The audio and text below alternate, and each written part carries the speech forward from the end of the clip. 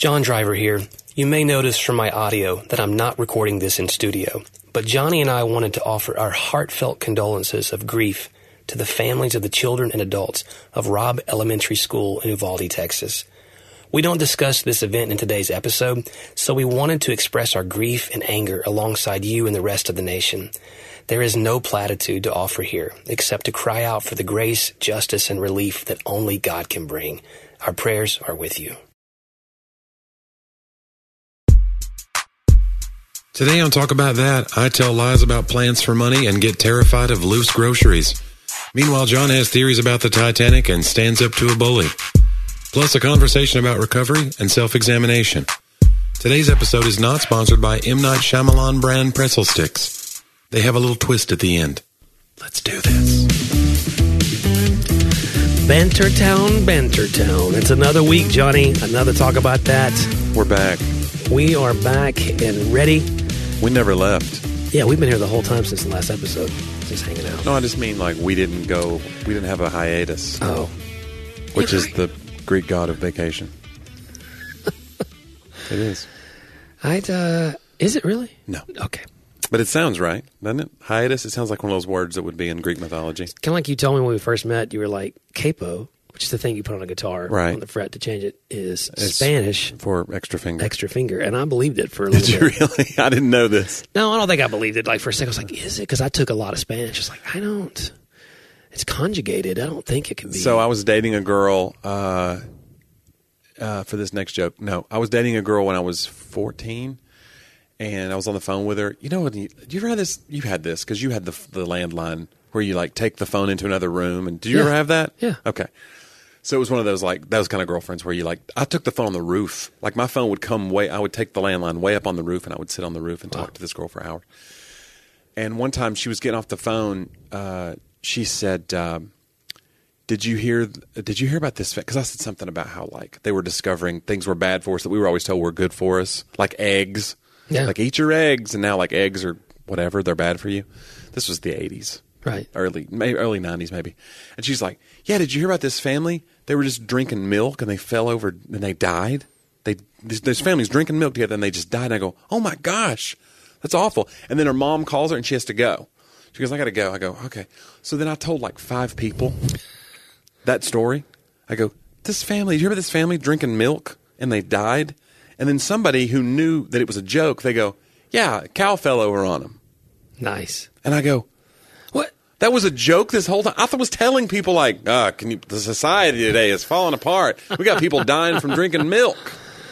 And it was just a dumb joke. This is how misinformation begins, John. And I dumped that girl so fast. I don't think you did.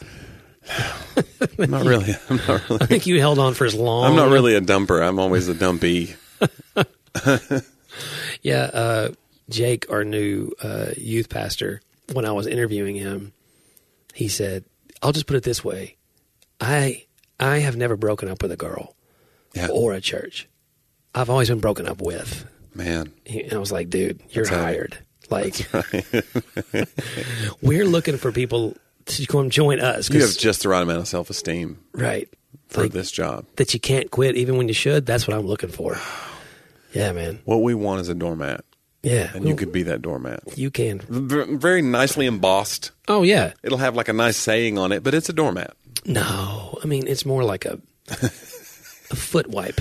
Do you have a doormat? Do you have like a funny doormat, or is it just like a welcome? My doormat, I noticed the other day, has the word driver on it. Nuh-uh. Yeah, I think she had one made or someone gave it to us as a gift. Yeah. Look at that. I was watering flowers or something out there, and there's a lot of plants at the Driver estate right now. Plants are expensive. They are. We know we have these planters around the pool. I think if you're good at keeping them alive, they're less expensive. You're like, well, this is an investment. This bush will outlive me. Not with me. I go, here we go again with $500 of shrubs that I'm going to murder over the course of 3 months. You murder shrubs? Those are hard to get, Johnny. I mean, we're buying annuals. I mean, like, so yeah. You're killing perennials. Yeah, oh yeah. When they say perennials, they haven't meant me. They didn't mean you. Yeah. They made like another subcategory. They would not have made it to perennial status if I was the only kind of person they were ever around. They'd have been like, maybe these are annuals. They die every year. Are you planting it in dirt? That's question one. Yeah, I'm not good at. Well, and I do have You dogs worked at that a dig nursery. things up too. Yeah, but I was like a cashier. So it was one of those like you have to fake it till you make it kind of a job where you're like somebody goes, "Is this the right kind of? Is this good for shade?" And first you go, "I'm just the cashier," and after like a month you go, "Yeah, shade's perfect for that one, buddy." Like you're just trying to get them out of there. Yeah. So I don't mean to say that I lied, but You lied. I don't mean to say it, but I did. I'm not on trial here, John. What else? What else do you say that you don't mean and that's not true? Is it Well, I've told people that I liked you. hey-o. That's for starters. Am I right though? No, but I did lie to people, and because after a while you just don't. Is this take full sun? And then the next person, is this full shade? And you go, yes. To both of you. Yeah. Just good luck to you. Yeah. I did remember that there's like a mailbox flower. I learned that one. It's called clematis, and it's like a vine that grows up and has purple flowers. Okay. And it can take the heat of the road. So a lot of people plant that by their mailbox because it's the most intense heat in your yard. Huh. Is right by your mailbox because it's coming off the street. And so, but there's things that can really take that 150, 200 degree heat, and that's one of them. What's it called? So it's called clematis. It's like a viney. It grows up around your mailbox. And listener, Some of you need to become a spiritual. What's it called again? clematis. Watch me get it wrong. I'm like, no, he got that even wrong. I'm pretty sure that's what it is. I'll look it up. I'll check myself. And it sounds like actually like a name from the late 19th century. It sounds like Greek first name. mythology too. Yeah, it's a family name that you would give a middle name for Sadie that she would hate. Right. Yeah. How dare you, Dad? Yeah, but I don't know. But that's all I really remember. I remember things like that. I remember the names. Like if a name struck me, like Unimus. There's a bush called a Unimus. Right. It's got the weird waxy yellow and green leaf. Uh-huh. You probably have some in your shrub collection. Unimus is whatever you want to call more it. like Minimus. Right. That sounds like a Bible name. So Yeah. I think it stuck in my head. I was like, oh, it's interesting to me. And I remember it. I remember little flourishes like that. But yeah, other than that, like what soil? Does this take acidic soil? I'll be like, sir, look. I don't. I ring up dirt every day. I need you to move on. I make $6.50 an hour. Well, we planted. So I'm right. It's a thing. It's a 300 butter. It's in the buttercup family. Oh wow. My little buttercup. Anyway, I'm trying to figure out the hardiness of a. Anyway, from what I've heard, they can take the extreme heat. So that's a good. So if you're looking out there, listen. You get so much information from this podcast. Oh my goodness. You learn something about yourself. You learned about us. Yeah. And you learned about flowers. Do you know I have an app called Picture This? Oh, right. And you can take a picture of the thing. the plant. And so like I've taken pictures when I'm mowing to just make sure it's poison ivy or whatever, or if it's not, and it is. Can you take a picture of your skin? These blotches. Tell me. Well, I have some right now. Can you take a picture of that too? I don't think. Would you like to show the audience? I don't think. Are you allergic to poison ivy? I think everybody's allergic to poison I don't ivy. think so. I think my wife says she's never had it. You know what I've noticed about me over the course of, and my wife hates this about me. Like mosquitoes don't like me. Like we'll go on a walk, we'll go on a 3-mile walk, and we'll come back, and my wife is just covered in whelps, and I have no bites. Yeah. We'll walk side by side. And so I don't know what that's about. Because it's not like I don't sweat. Yeah. But I think her sweat is sweeter, maybe? Isn't it a welt? Whelp. I think a whelp is what a dog does. Whelp. And a welt. Got another bite. But it's a southernism. We say welt. Welt. It's welt. But I You're think right. it's a T. Anyway, she gets covered in those bites. Yeah. Wasps come after me because of my bald head now. Oh, is that what it is? One The shine, you I think? don't know what it is. One attacked me like on our deck one It's like a day light last source year. to them? Boy, it was. It's like and, the and- moon. and when I run, You're reflecting. there are bugs that come after me when I run now. Look at the size of that light bulb. It is. It's like I don't know what it is, and it's my quiet spot where I'm going to run through and I'm going to walk back. It's like my prayer I time. think you're saying It's your just- head is the quiet spot. You're like, oh yeah, there's Oh, nothing going on up they there. love it. And then put couches out. And I literally there have been times where I was like, finally, just a moment of solace. It's beautiful. It's sunlight. It's right there. It's in the Corps of Engineers land, so it's like all undeveloped. I'm just walking on this road, solitary moment, looking at the sky. And then I just get swarmed. Okay. And I like to take my headband or whatever, and I have to start running sometimes to get away from it, like swatting away. Johnny, it ruins the vibe. I'll put it that way. It's hard to stop and be quiet and still when you're running from a swarm of angry insects. There's got to be a reason God made wasps, right? Like wasps don't seem very Like, are they a food source for Well, something else? it's not like that they pollinate anything. No. Right? And they're very invasive species too, right? Don't Yeah. they invade other insects? I don't know. Like, it's not good. Like I have a lot of birds in my backyard, Mm-hmm. and I keep wondering, like, go eat the wasps, guys. Like, go do something. Do you eat other insects? Why not these? Like, why can't the species do what we want them to do? Yeah. It's almost as if they're not thinking about what we want at all. No. And I don't understand it. We're going to work on it. We'll turn it around.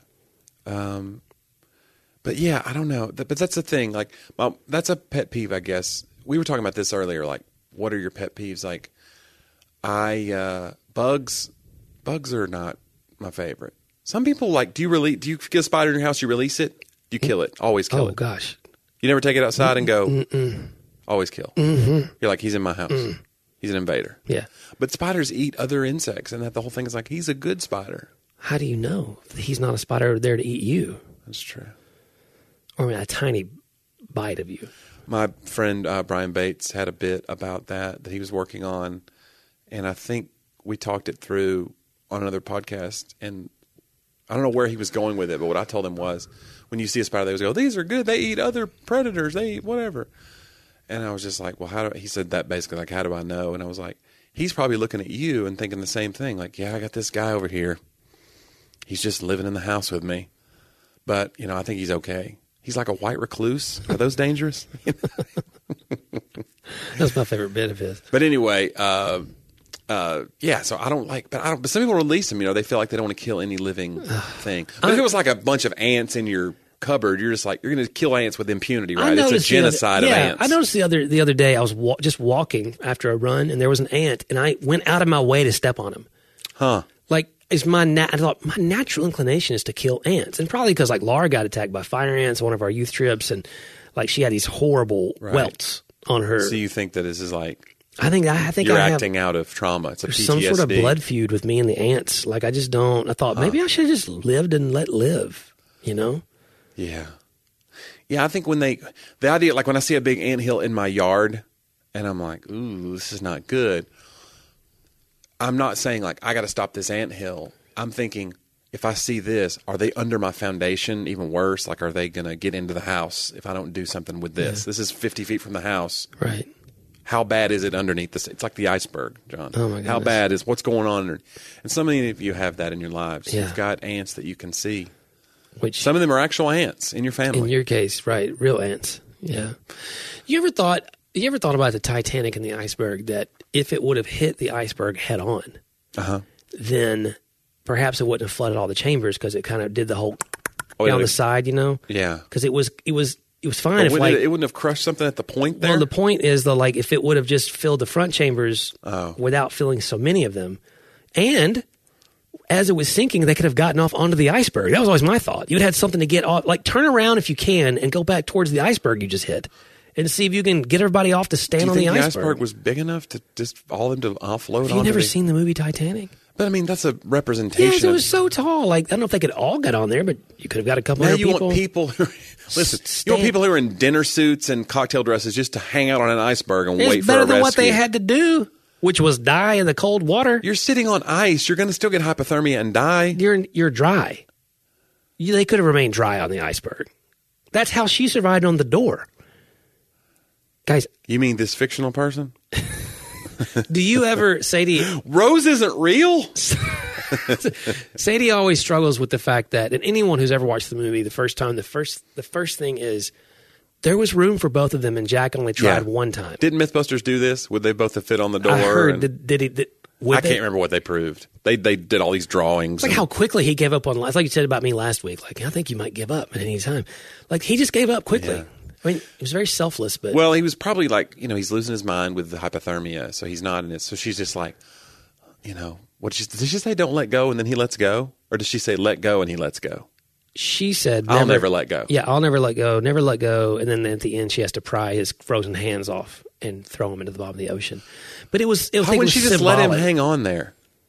I'll never let go, But at this point, you're kind of a creepy dead person hanging onto my door. I need you to go ahead and get off my door. Because she had to swim over and get the whistle, because she was going to miss her opportunity to call for help. And he's like an anchor now. She was yelling. She was like, help, but it wasn't loud enough. They couldn't Oh, hear. right. So she It's had been to. a long time since I've seen it. She had to unhinge herself from him, Yeah. kind of swim, get the whistle, start blowing it, and that's when they came. And guys, isn't that just? I mean, it's a tale as old as time. I think that's Beauty and the Beast. Oh, sorry. And don't you think that's not a tale as old as time? Like where? Well, I think they mean. a Oh, you mean prince- like? I think it's a tale as old as time that ugly people attract beautiful women. I think that's maybe the tale as old as You time. think that's what they were talking about? Yeah. Because the whole story in general, if you call it really the tale, I don't think that's ever happened before, where he was turned into a hideous beast by a witch, Right. and all of his And the underlings petals on the became, flower and. Yeah, like guys, y'all There's a made up a teapot very dancing around here unique, singing. a very unique story. Yeah, This it's is not a- distinctive. Yeah. Yeah. This is a tale as new as when you just told it. Right. Is what it is. Like the only time it was retold is when you kept making remakes of it.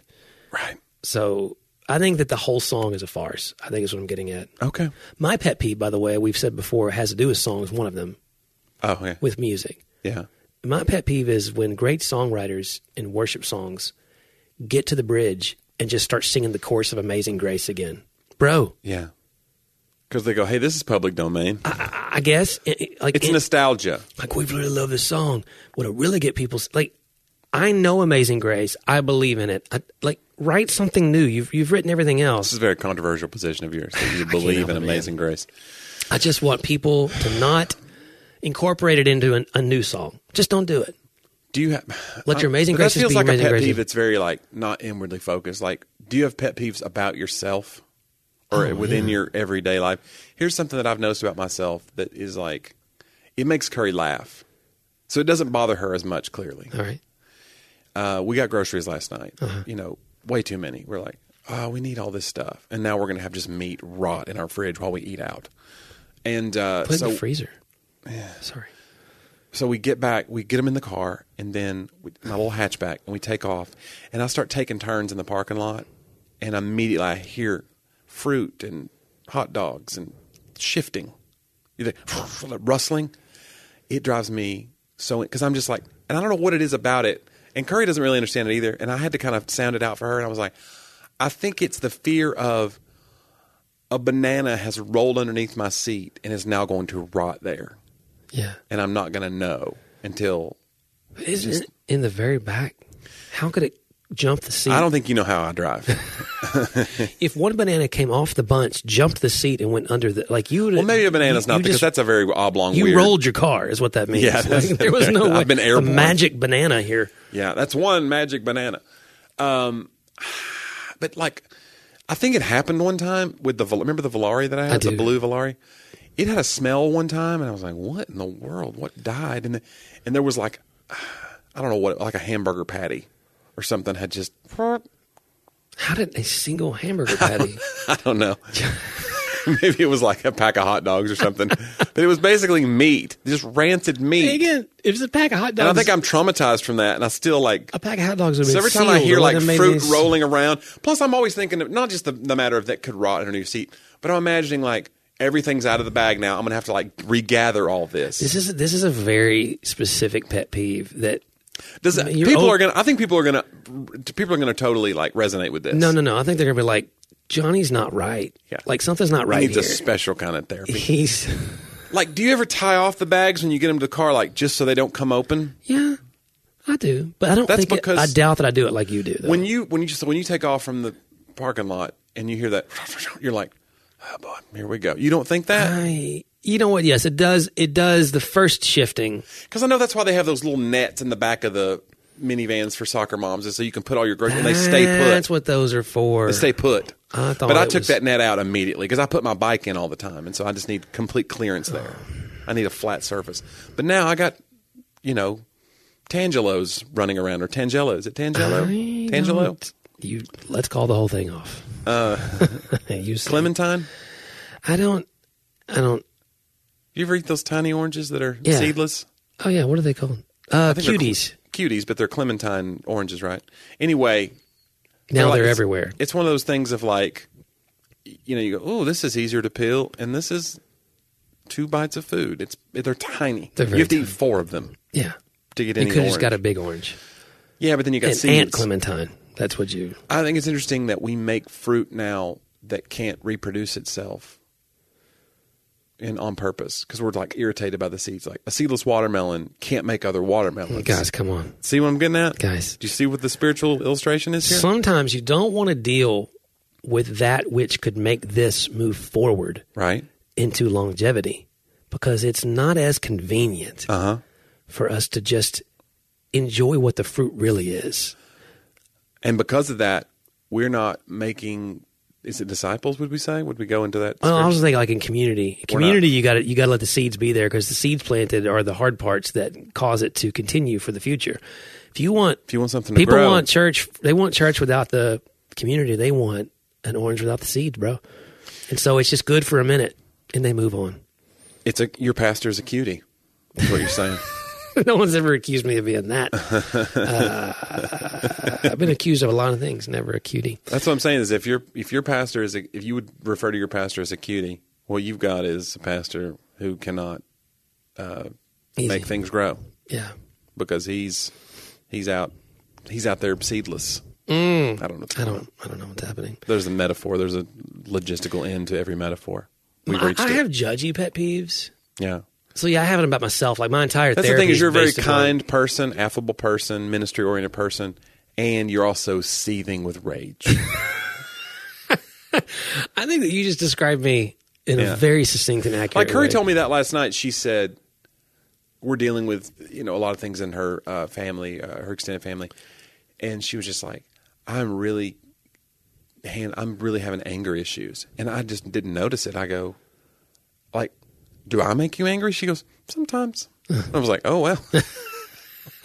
Let's move on. Who else makes you angry, babe? You started right at like, it. Yeah. Curry's so kind and so like sweet.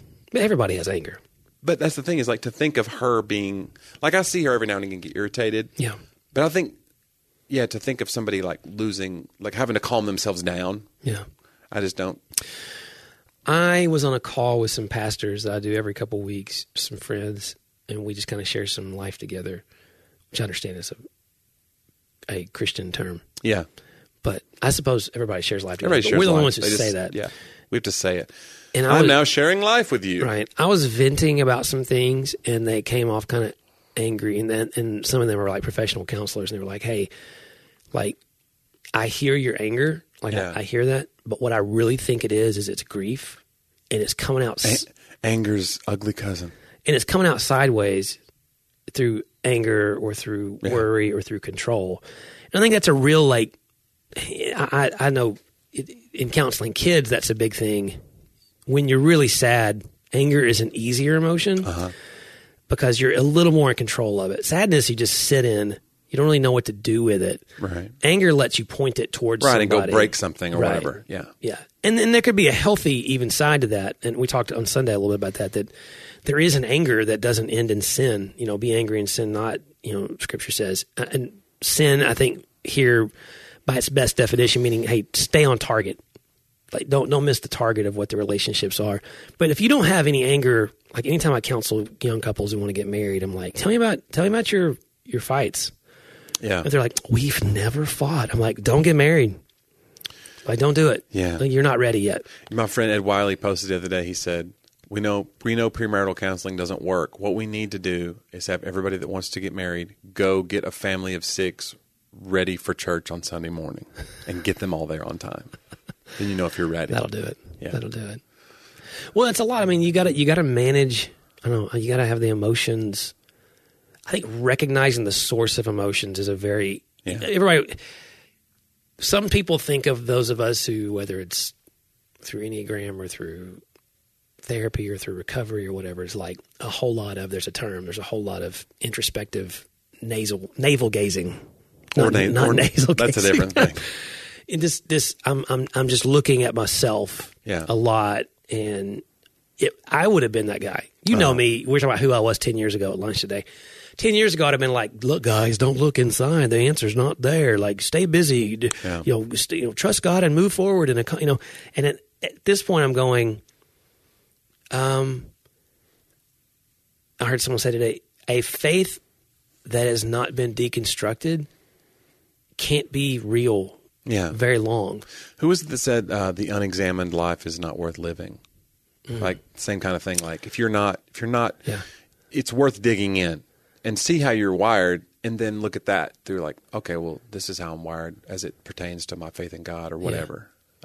But we're afraid to look in because we're like, we don't want to become humanists or whatever. Right. We're afraid of that. That's like the big like end game of like, whatever you do, don't become one of those people that's always depending on yourself. Like we've stripped away some of the things that God gave us.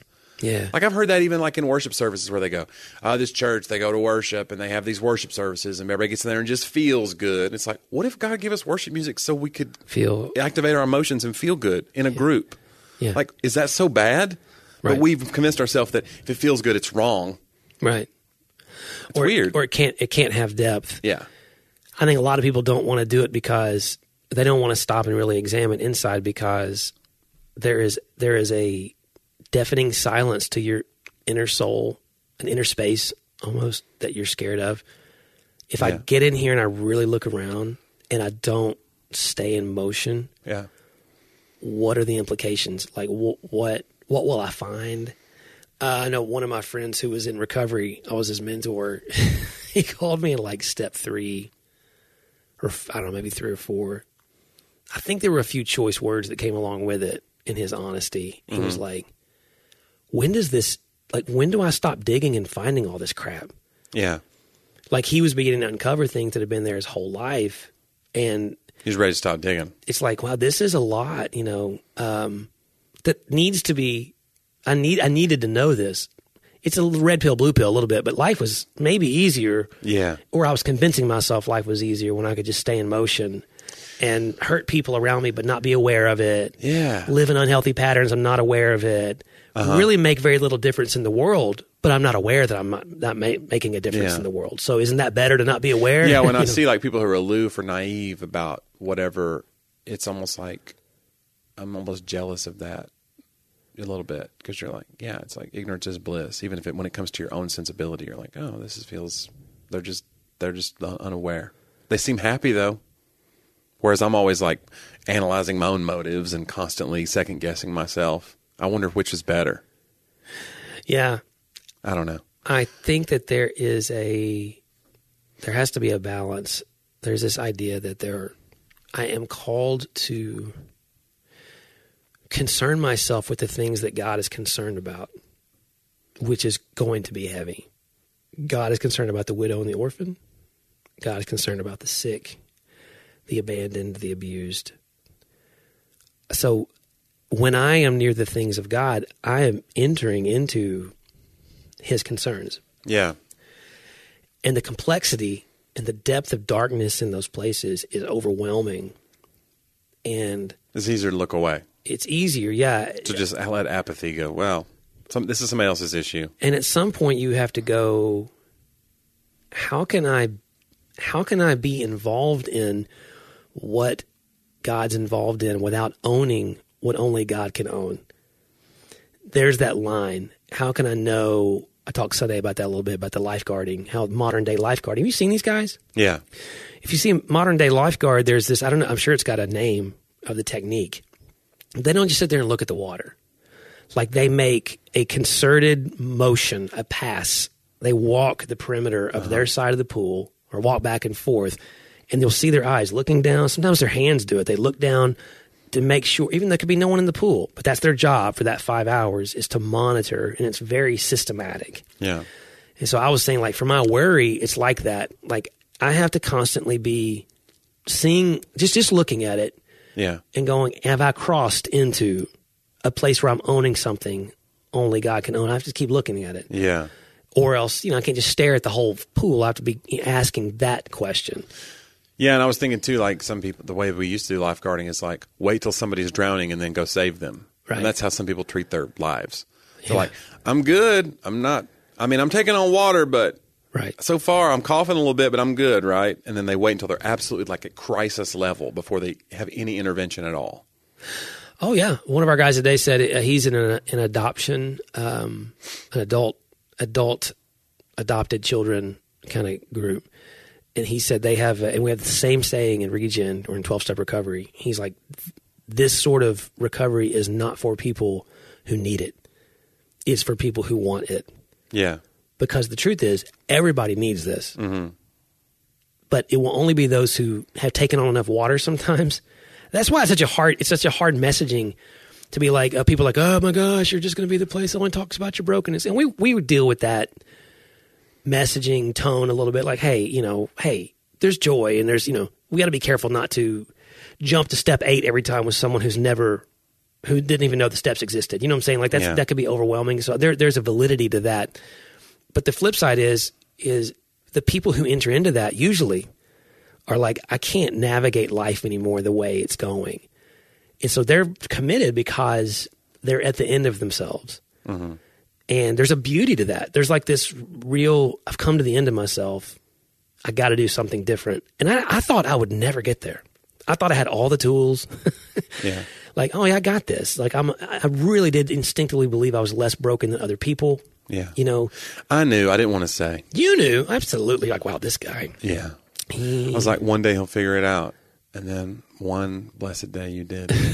No, I don't know, John. I always thought you were right. Hey, a long ways to go to figuring it out. But your point about like not knowing and people leave themselves unexamined, I'm listening to that. I talked about it on last week's, but I'm listening to this documentary or podcast on the Nixon scandal, the Watergate scandal.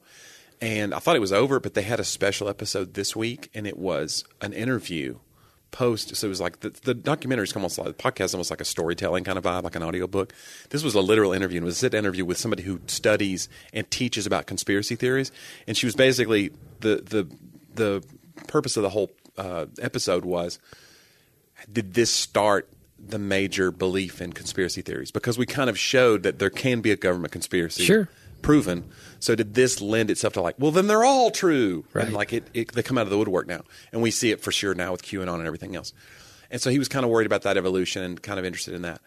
But one of the things she said that was so fascinating to me was this guy, I didn't know this, and I was talking to you about this too, but there was a committee that kept investigating Watergate after it was over. And one of the things they did was, this guy was like this really like true believer politician, and his thought was, he was from Idaho, his name was Church. So they called it the Church Committee, even though it had nothing to do with churches. It was because of his name. So this congressman or state representative, he was like determined to get to the bottom of all of these scandals, because he thought if the American people know everything that we've done wrong, right, break it on they'll be able to get their trust in government back. Yeah. And instead, it made it so much worse. Like there was already I think it was 37% believed that the government would do the right thing by the time Nixon resigned. And it went down to like 34% at the end of the Church Committee. Wow. In the hearings. And they uncovered stuff that was crazy, stuff that I did not know was real. Like you hear go, oh, that's a scandal that whatever.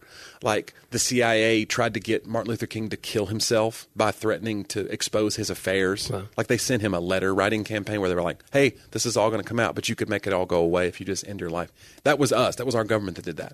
So we did crazy stuff. We tried to kill Castro like 5 or 6 different ways, and some of them were insane, like an exploding seashell that we constructed and tried to get in his purview that it would just like crazy stuff like out of a movie. But the thing that was interesting to me was years after that, or the year of those committees and when they all came out, everyone polled, basically they figured out that the Americans would rather have not known. Interesting. It wasn't like, oh, I'm so glad we know all the dirt about our country. They were like, no, go kill Castro, go kill these foreign leaders illegally, just whatever. Right. And I don't know if that's necessarily true anymore, but it is interesting to think that, like, we've talked about it before. Like, I know there's black ops going on. I know there's stuff that's happened that has kept us safe. Right. And I can stand it as a moral, like, they shouldn't have done that. Waterboarding is wrong. And yet it probably kept major cities from being bombed at one point or another. So it's weird for me to, like, have that weird, I'm ambivalent about it. Because I go, yeah, I know that I need Jack Nicholson's character from A Few Good Men on that wall. Yeah. But I also can stand in moral obligation to him, or morally, this is wrong. You shouldn't be. Right, indignation. What are you doing? And so it's weird to have both of those things at once going on. But it is interesting that, like, when the country basically went through this thing where they're like, here's everything, and they go, ugh. Right, too much. No. Yeah, interesting. Yeah, I think. And maybe that's kind of what recovery is like. You go, here's all the gook. And that after a while, you're like, can we go back to where I was just like living my life? Well, recovery is supposed to put you in a place where you recognize it's unmanageable. Yeah. That's step one. My life is unmanageable by my own means. That's step one. Yeah. You admit that your life is unmanageable. It's really similar because you're exposing your own, in a word, you're exposing your own corruption. Yeah. Just in the same way that they were exposing government corruption. Like you're going, oh, so my motives really are kind of shady in this spot. Yeah. I thought I had these, and it turns out I'm like angling for attention, or I'm angling for empathy, or sympathy, because I'm good at this. I want attention in this way, and so I do this, or anything. Well, in a relationship, you discover that. Even Enneagram teaching is that your personality, that you, as you know it, is what the Enneagram does is it reveals who you are before the world told you who you should be. Okay. So the personality you developed often is a series of coping skills in order to actually mask who you really are. Yeah. So if it's people pleasing, you do this thing to protect the real you. And a comedy is a huge thing. Yeah. I put this out here. I mean, how many comedians, you've said everyone you've ever met, at some point that was a tool they needed for survival somewhere else in life. And now they can use it. Yeah, or you're not the good looking guy, so you've got to get the girl's attention. It goes back to like caveman times of like, I found this shiny rock for you. Well, my shiny rock is a joke. Right. Oh, yeah. Well, I think education, like, again, I always... I can confess this now through so much, but like my go-to move is, if possible, set my words up in a way to make you feel stupid if I need to win. Yeah.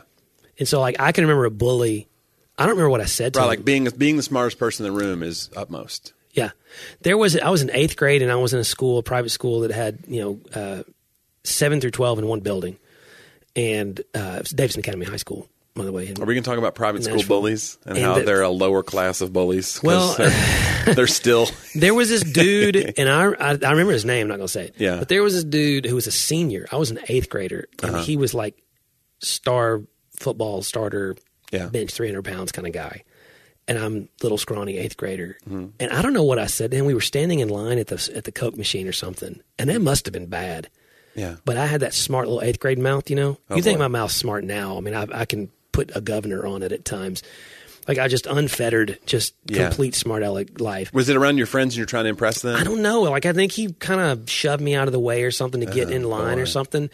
And I don't know what I called him or what I said. Yeah. But whatever it was, it worked. No. In that I got my point across that you might be bigger and stronger, but you're a Neanderthal. You didn't count on this brain. Right. You didn't count on me having these words here and being able to completely outsmart you. Yeah. The next thing I know, the guy had thrown me across a table and had his hands basically around my throat, hovering over me. And some girl ran over there and broke it up. Guys, wait a minute. Guys. And so wait, a girl saved you? I don't know who it was. She just tried to. Great if you married that girl. I think and that's how I met your mother. That's how I met Laura. Well, she just ran over. I think she knew like the big senior is like, I don't know. He had roid rages. I don't know what was going on. Whoa. But I mean, he was like, when I was a senior, I don't think I ever would have grabbed an 8th grader by the throat. I don't know. But she was like, guys, and kind of broke it up. And I kind of backed up like, I'd be glad she was here. Inside, I was wetting myself emotionally and possibly physically. I don't remember. But it was like this. We've all wet ourselves inside. Guys, on the inside. That's how you go septic. That's not good. It should come out. But it was like the words, the tool evoked the response, just not the one I wanted. I think you were being a tool, and then you got dealt with. That's what happened. Hey, let that guy come now. Hey. Guys, I'm ready. I'm ready now. I'll just get behind Johnny. There was a time when I was 300 pounds plus, and you've smarted off to me, and I thought, I could choke this guy. I never did it. Because we've got a history, and there's just no sense. Come on. Well, I got to go get another best friend. I'm not doing that. Who's got time for that? Yeah, I'm not doing that. It takes a long time to get those. Yeah. That's funny, though. I never knew that story. Really? Yeah. I never knew you got choked out by a bully. Well, see, that's the thing is, who was the bully, though? Like, you know what I'm saying? Well, he started it. What did he do? You don't even remember what he really did? I think he jumped in front of me in the line for the Coke machine or something and kind of like shoved me a little bit. Next. Yeah, it was like, got in my way, little peon kind of thing. And I'm just like, peon. And then I opened my mouth, and I don't know what I said. You don't remember what you said? No idea. But whatever it was, I think it was like, I don't know. I don't think it was verbose or something. I just think it was. Man. See, I never really got in real fights. The closest thing to real fights were always with my brother. We would just go knock down, drag out. Just brutal. My brother and I would fight some. And I was the bigger twin. I was the big So twin. you were twins, same age. My brother's 2 years older. We'd wrestle. We had one real fight. Yeah. I remember one time as teenagers, like almost young adults, there was a thing. I mean, I jumped him for something he said. Oh, boy. And that was like a big, but he was a really good big brother. Like he was kind of like, we talked about last week, we got in a fight. We have a mutual friend that almost got in a fight with one time. And another mutual friend was watching us. And he was like, dude, that guy would have killed you. Yeah. I was like, what are you talking about? And he was like, well, if y'all would have started fighting, you would have been thinking, don't hurt him because you're the big brother in the situation. Like and he would have been thinking nothing because his eyes were wild with rage. Right. You know what I'm saying? Like you had pushed, y'all. And I think my brother always, no matter what. He's going to hold back. Yeah, he Pull his wasn't punches. going to, Yeah, my older brother was 4 years older than us, and we never fought, but he would wrestle. Like, I think it's why, I was thinking about the other day, because I was like, why do you like old school wrestling? And I started thinking about it. It's like a touchstone from my childhood. Yeah. And I remember like my older brother putting me in like the figure 4 leg lock and like suplexing me onto the bed and jumping off the top rope, which was the dresser, trying not to hit the ceiling fan, being mindful of the ceiling fan. Nice.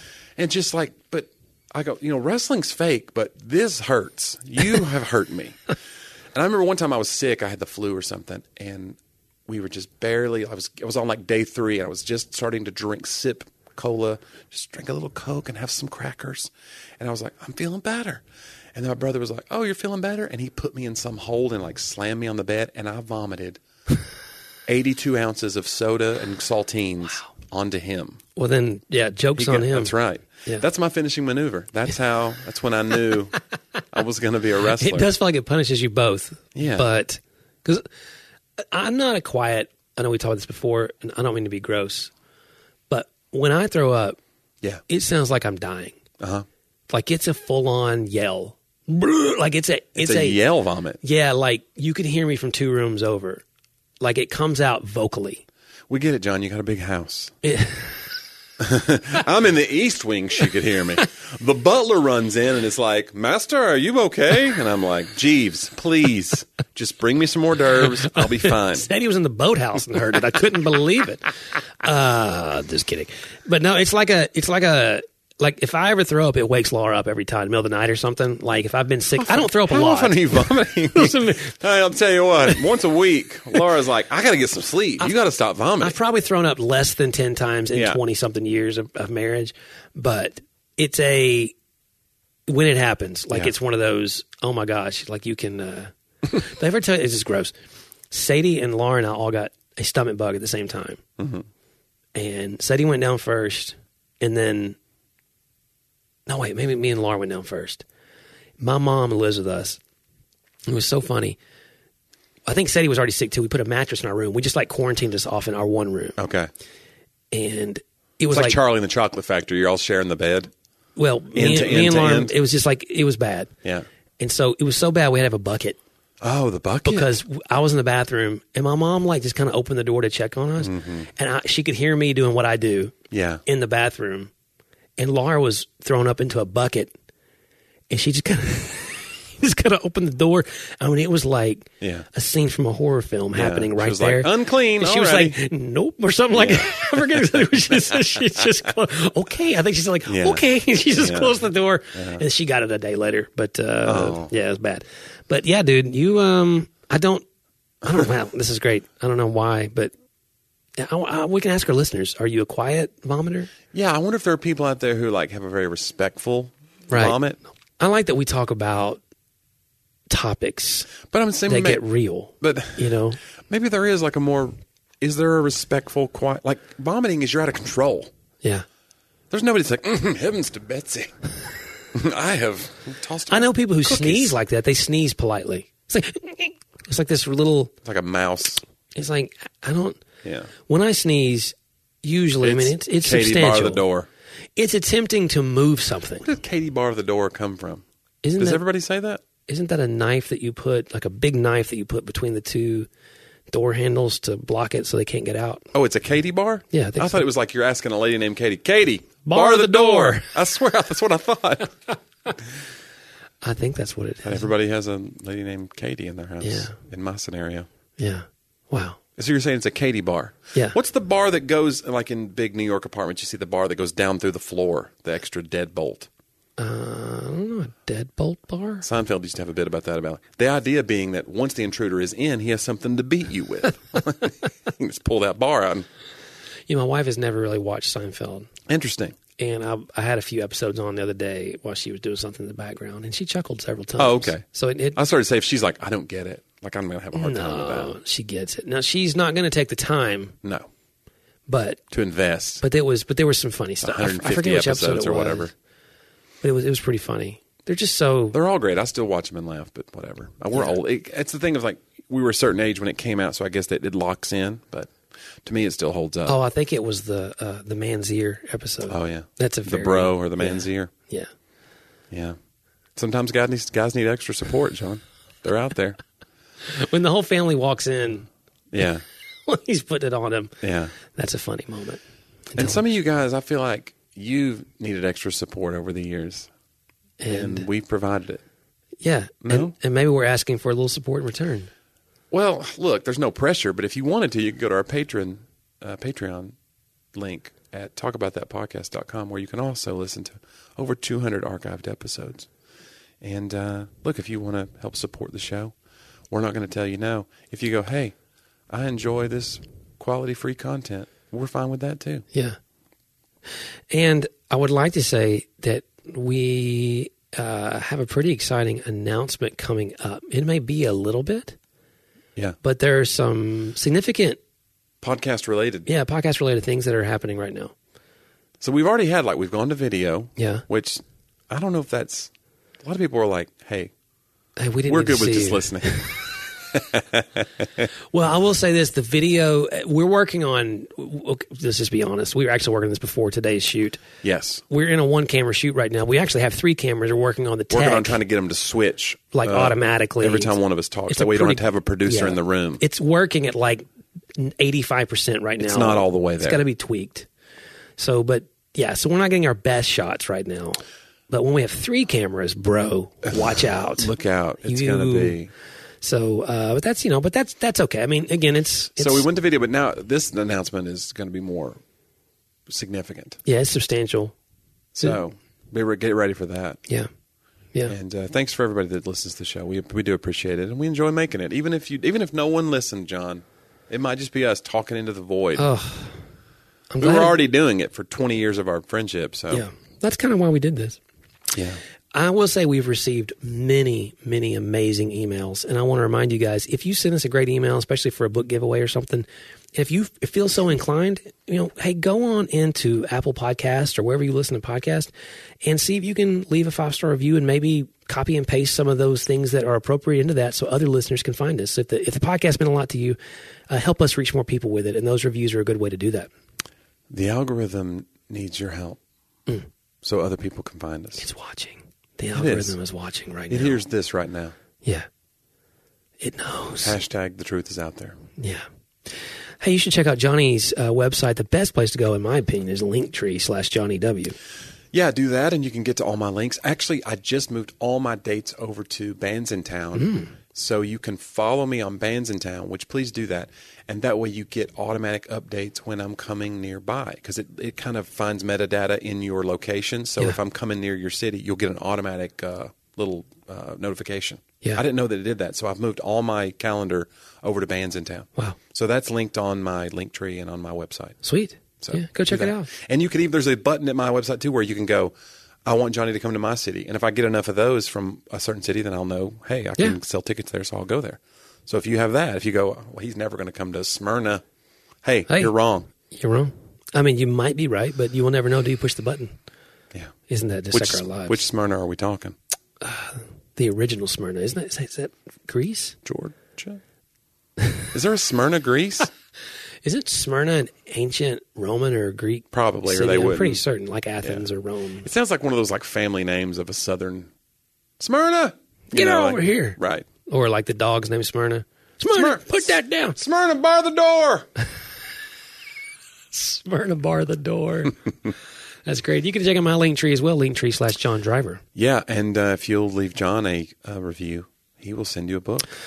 Well, I've sent out quite a few books. Are you saying that's over? No, I've already now you have to do it because I've said it. It's still open. No takebacks. We've done quite a few. And I will just say, hey, to all of you who I sent the book to, I appreciate you reading it. Don't forget to go leave that review now. It's an honor system. Oh, they didn't? Yeah, I mean, they have to read it first because it can't be an honest review. That makes sense. Yeah. So, hey, if you got that book, hey, I'm not hurrying you along or anything, but just make sure, I'm just reminding you, hey, make sure you leave that review. Hey, quid pro quo. Hey, I gave you hey, it's an honest review. Could be a 1-star. I'm taking chances here. Yeah. You're really putting yourself out there, John. I appreciate your vulnerability. Well, I'm glad to be here. It's the depths of my soul that I've borne on Talk About That, the podcast. And listener, we look forward to bearing our souls again next week on Talk About That.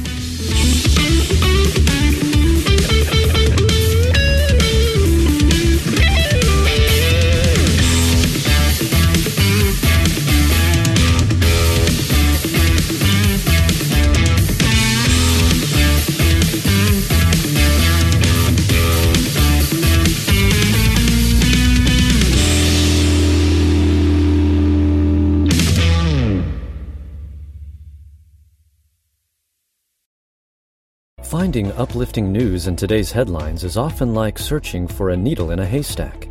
At the Story Behind podcast, we believe in the power of finding heartwarming tales and are happy to share empowering stories with you every week. Get inspired by the note a waitress received from a patron dining alone, and even hear about how one VIP passenger made a hardworking pilot get emotional before his flight. To start listening to the Story Behind podcast, visit lifeaudio.com